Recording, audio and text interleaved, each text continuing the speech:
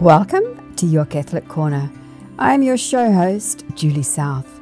Your Catholic Corner helps Catholics spiritually prepare for each Sunday's Mass, starting on Thursdays each week.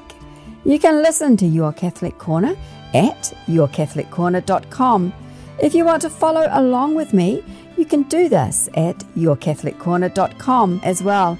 Today, we're uncovering the biblical gems hidden in the book of the prophet Isaiah, some more from Paul's letter to the Philippians, and Matthew's Gospel from the 28th Sunday of Ordinary Time in Year A. But before that, a quick word about Your Catholic Corner, just in case this is your first time here. Regardless of where you are on your spiritual journey, whether you've only just heard of that man called Jesus, you're new to Catholicism, or you're a cradle Catholic, my prayer is that Your Catholic Corner will help bring God's Word to life in your heart through insights, reflections, and practical applications that help deepen your relationship with God. Every Thursday, we'll start preparing for Mass by uncovering the richness hidden in each Sunday's Bible readings, from Old Testament prophecies to Gospel parables. I invite you to join me and the parishioners of the Cathedral of the Blessed Virgin Mary in Hamilton, New Zealand, sponsors of Your Catholic Corner, so that together we can hear God's Word and echo Samuel. Speak, Lord, your servant is listening. Now, let's get back to today's show. Remember, when two or more are gathered in His name, like we are now with you and me, Jesus is here. Peace be with you. Today we have a reading from the book of the prophet Isaiah, verse 25, chapters 6 through 10, where the Lord speaks of preparing a feast for all people, a banquet of rich food and the finest wines. We hear that God will destroy death forever, wipe away the tears from all faces, and remove the disgrace from His people. In Philippians chapter 4, verse 12 through 14, and then 19 and 20, Paul talks about knowing how to be content in any circumstance, whether in abundance or in need. He acknowledges the support he receives from the Philippians and assures them that God will supply all their needs according to His riches and glory in Jesus Christ. And then in Matthew chapter 22, verses 1 through to 14, this wedding parable speaks of a king who prepares a wedding banquet for his son. Those initially invited refuse to come, so the king then extends the invitation to everyone, sinners included. However, we're told to be prepared. This is in the form of one of the guests who isn't dressed appropriately for the wedding, and he ends up being thrown out. So why these three passages on this specific Sunday? What is the connecting message? If this is your first time listening to this podcast, in the Catholic tradition, there's always a theme, a message that connects the Old Testament reading with the New Testament Gospel reading. And sometimes there's a commonality between all three. Now, today, across these three passages, we have the consistent themes being of God's abundant provision, the importance of readiness and preparedness and gratitude, and the invitation to partake in the blessings and feasts that God prepares for everyone. Therefore, whether it's the promise of a rich banquet, whatever that represents for you, the gratitude you have for all of God's blessings, or the need to be prepared for the divine invitation, these three scripture passages collectively underscore the notion of God's generous and all-encompassing love for His people. However, with this generous invitation from God comes His expectation that we're going to be prepared. After all, we don't want to receive the invitation and then find ourselves not wearing the right clothes to be fully able to participate in God's divine gifts.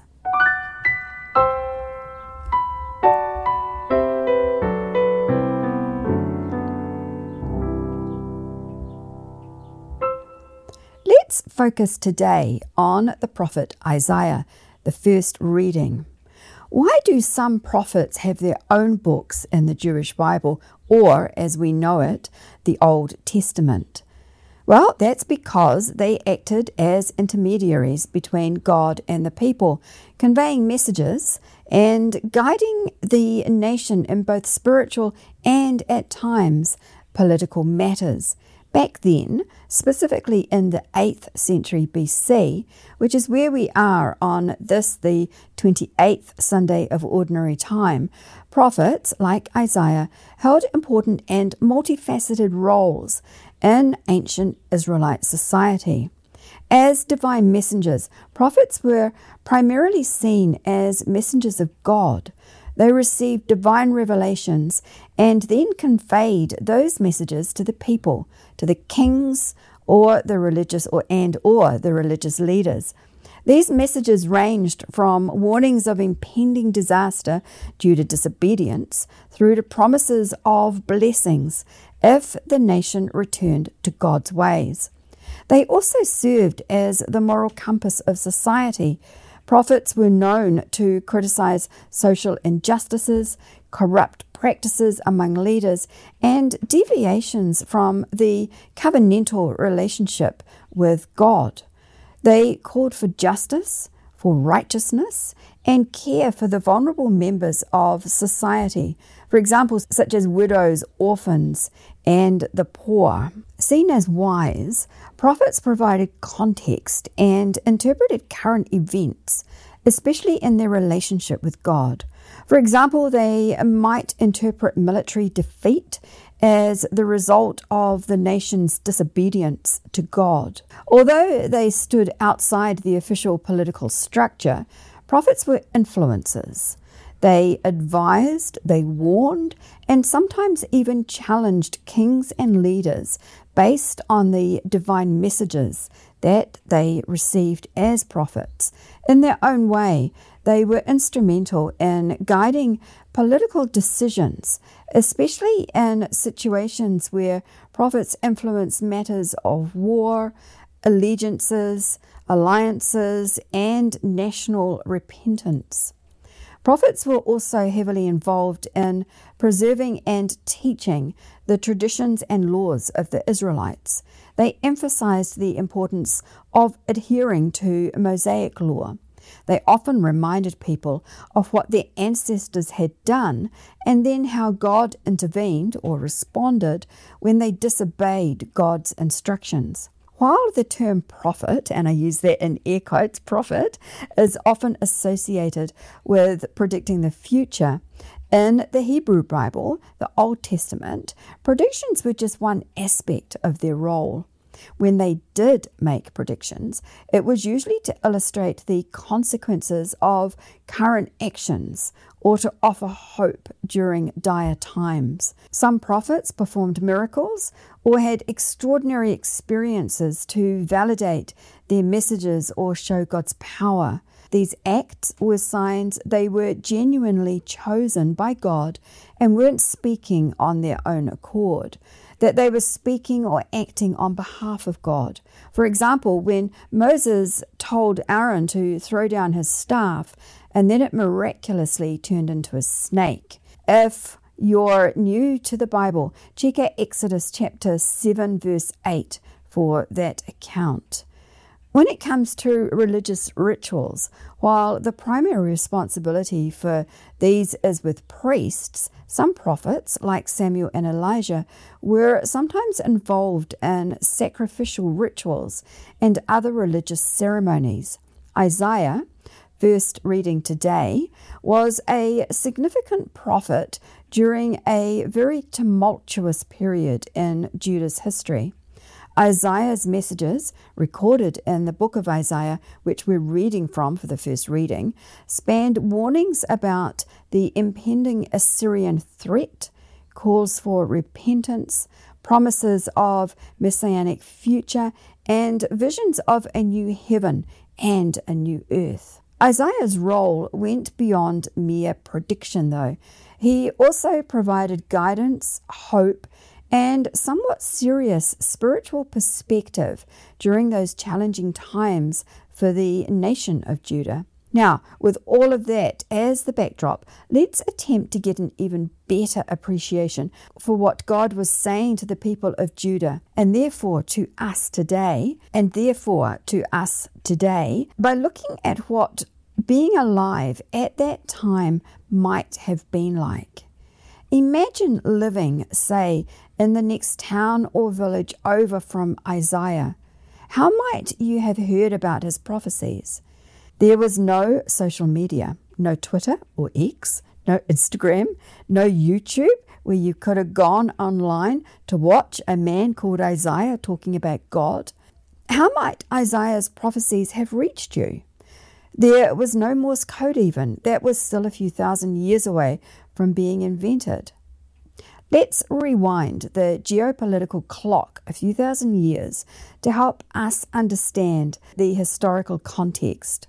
The heart of the kingdom of Judah, Jerusalem, was a city of stone and mud brick buildings. Wells, cisterns, and springs served as primary water sources. They were communal, a bit like the water cooler in offices today. Women caught up with each other at the wells. Roads were unpaved. There was no sewage or waste disposal systems we're accustomed to today. Long drop toilets, if you've ever heard of those, ever used one of those, they were still a few thousand years or so away from invention. So you can probably imagine the stench in some of the streets, especially in summer. Men often engaged in agriculture, artisan crafts, or even served as soldiers. Women managed households, gathered water, and had roles in weaving and pottery. Everything was manual and dictated by sunlight between sunrise and sunset. There were very limited tools available to do anything. The only batteries that went flat were human batteries from exhaustion, malnutrition, and sickness. Societal structures were rigid, with distinct roles for men and women. Men held public and religious offices, participated in governance, and engaged in warfare. If you were a woman, you would probably have been responsible for all things domestic. If you were a widow, life would have been very hard for you without a man to protect you. Imagine, without Twitter, YouTube, blogs, or Instagram Reels, messages would have to have been relayed through runners or written on scrolls. Oral proclamations were made in public spaces or places of worship.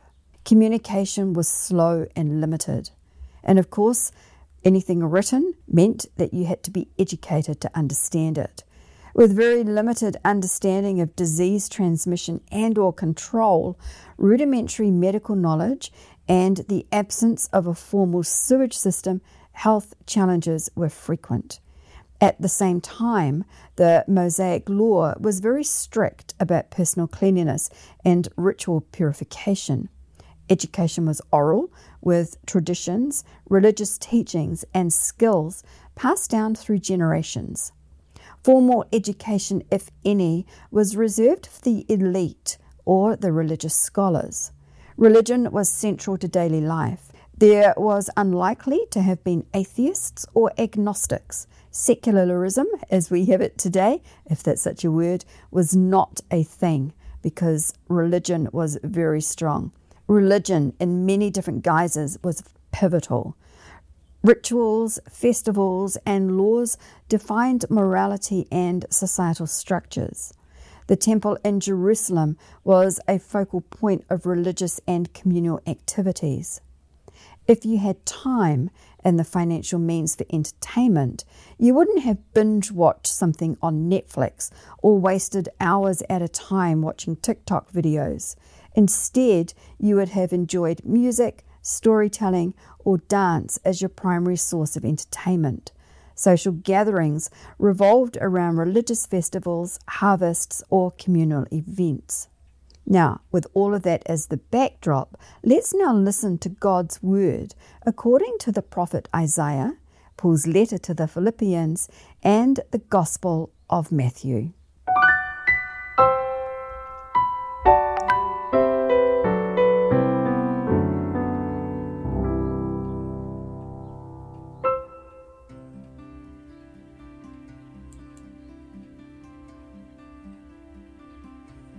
The first reading from the prophet Isaiah.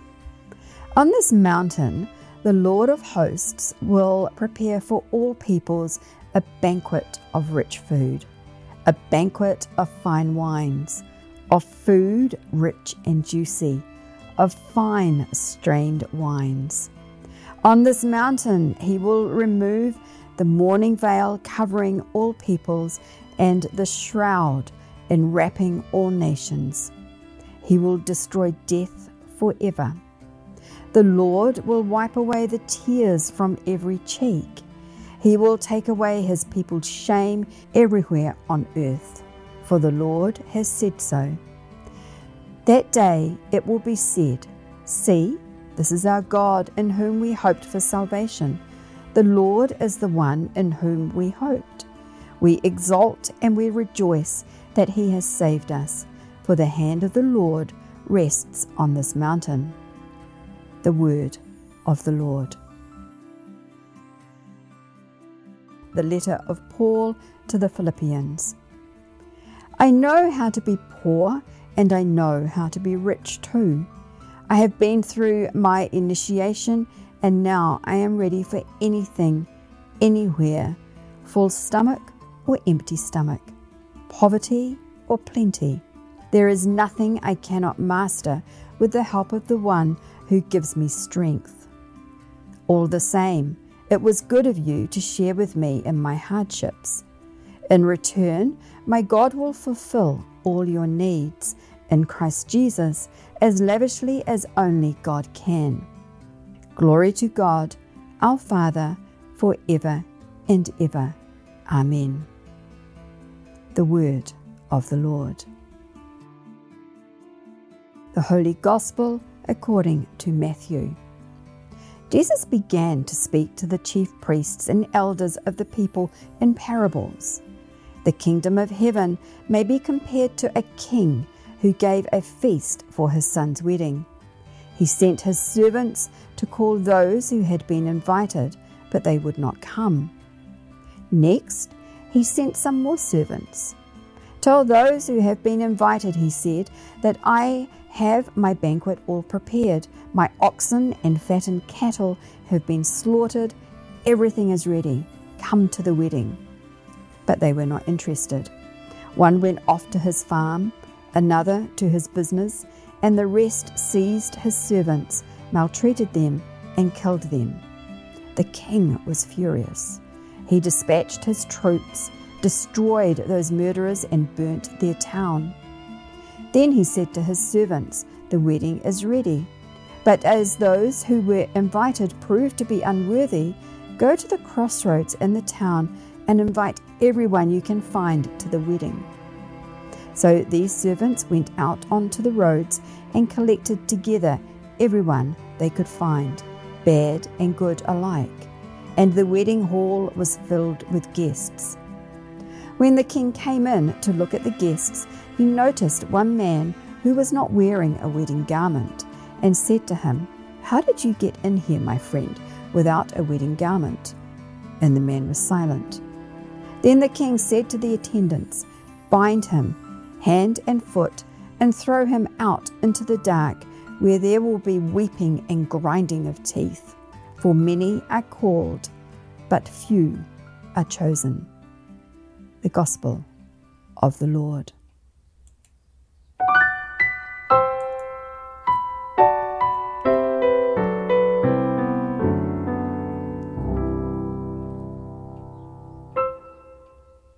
What was God saying to you? Of course, that depends on what you've got going on in your life right now. Today, you may hear one message and tomorrow a different one. Here's what I picked up. Sometimes you don't have to look too far in the news to read or watch how some part of our world is divided. With our general election coming up in New Zealand, not too far away, all political parties are trying to create some kind of divide so that people will take sides. They're banking on side-taking equaling a vote for their party. This division, exclusion and discrimination is completely opposite to what we heard in both Isaiah's passage and Matthew's Gospel, where all are invited. At the same time, Matthew talks about divine inclusivity, a world where everyone, regardless of race, creed, background, are treated with dignity and respect. Imagine if we could emulate that in our little part of the world. What a difference that would make. Divine inclusivity. That would be just amazing. We're also asked to be prepared, to make sure we're wearing the right garments. But what else could that mean? What metaphor could we have going on here? Perhaps today it could mean that when we are dressed appropriately, it relates to our spirituality, to our faith, that we live with integrity, that we tell the truth, that we live as Jesus and God want us to live. Imagine someone perhaps seeing our spiritual clothing and want what we have. Would they want to be dressed the same way spiritually as well?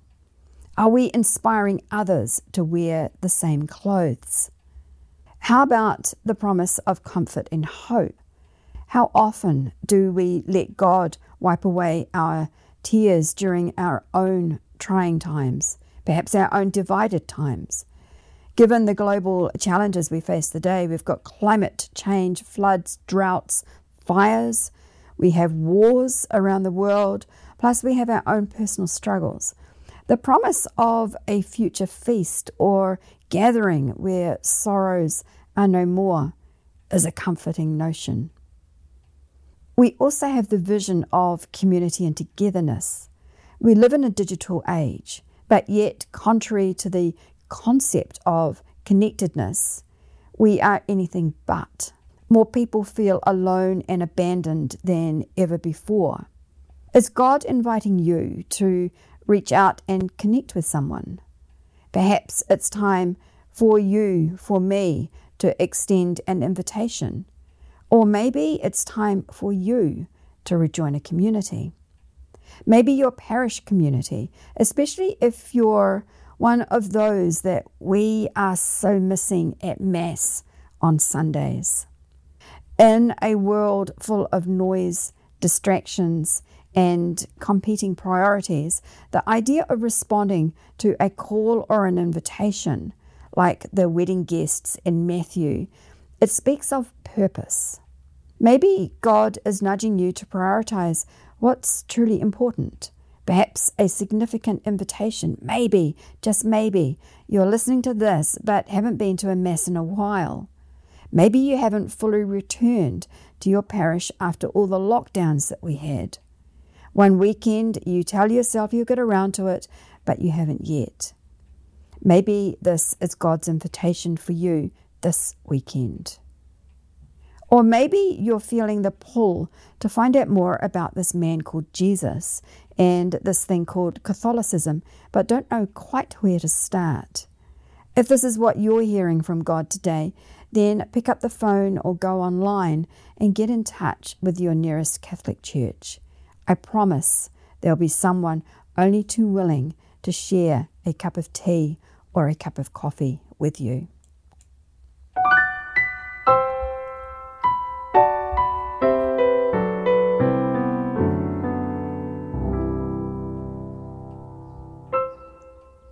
Thank you for spending the last 25, 30 minutes or so of your life with God and me today. Wherever you are, I pray that God's glass of love overflows in your heart and your life. I pray also that you're ready to accept God's invitation to you this week. Also, I pray that you'll be able to hear Samuel's words and say, "Speak, Lord, your servant is listening." And finally, I'd like to say thank you to the parishioners of the Cathedral of the Blessed Virgin Mary who helped me bring this podcast to you today. If you enjoyed today's show, I have a huge favour to ask. Please help me share God's Word through your Catholic Corner. Please tell your friends and family about this show so they can hopefully benefit as well. All you have to do is direct them to yourcatholiccorner.com. Thank you. This is Julie South signing off. Until next week, peace be with you. God bless.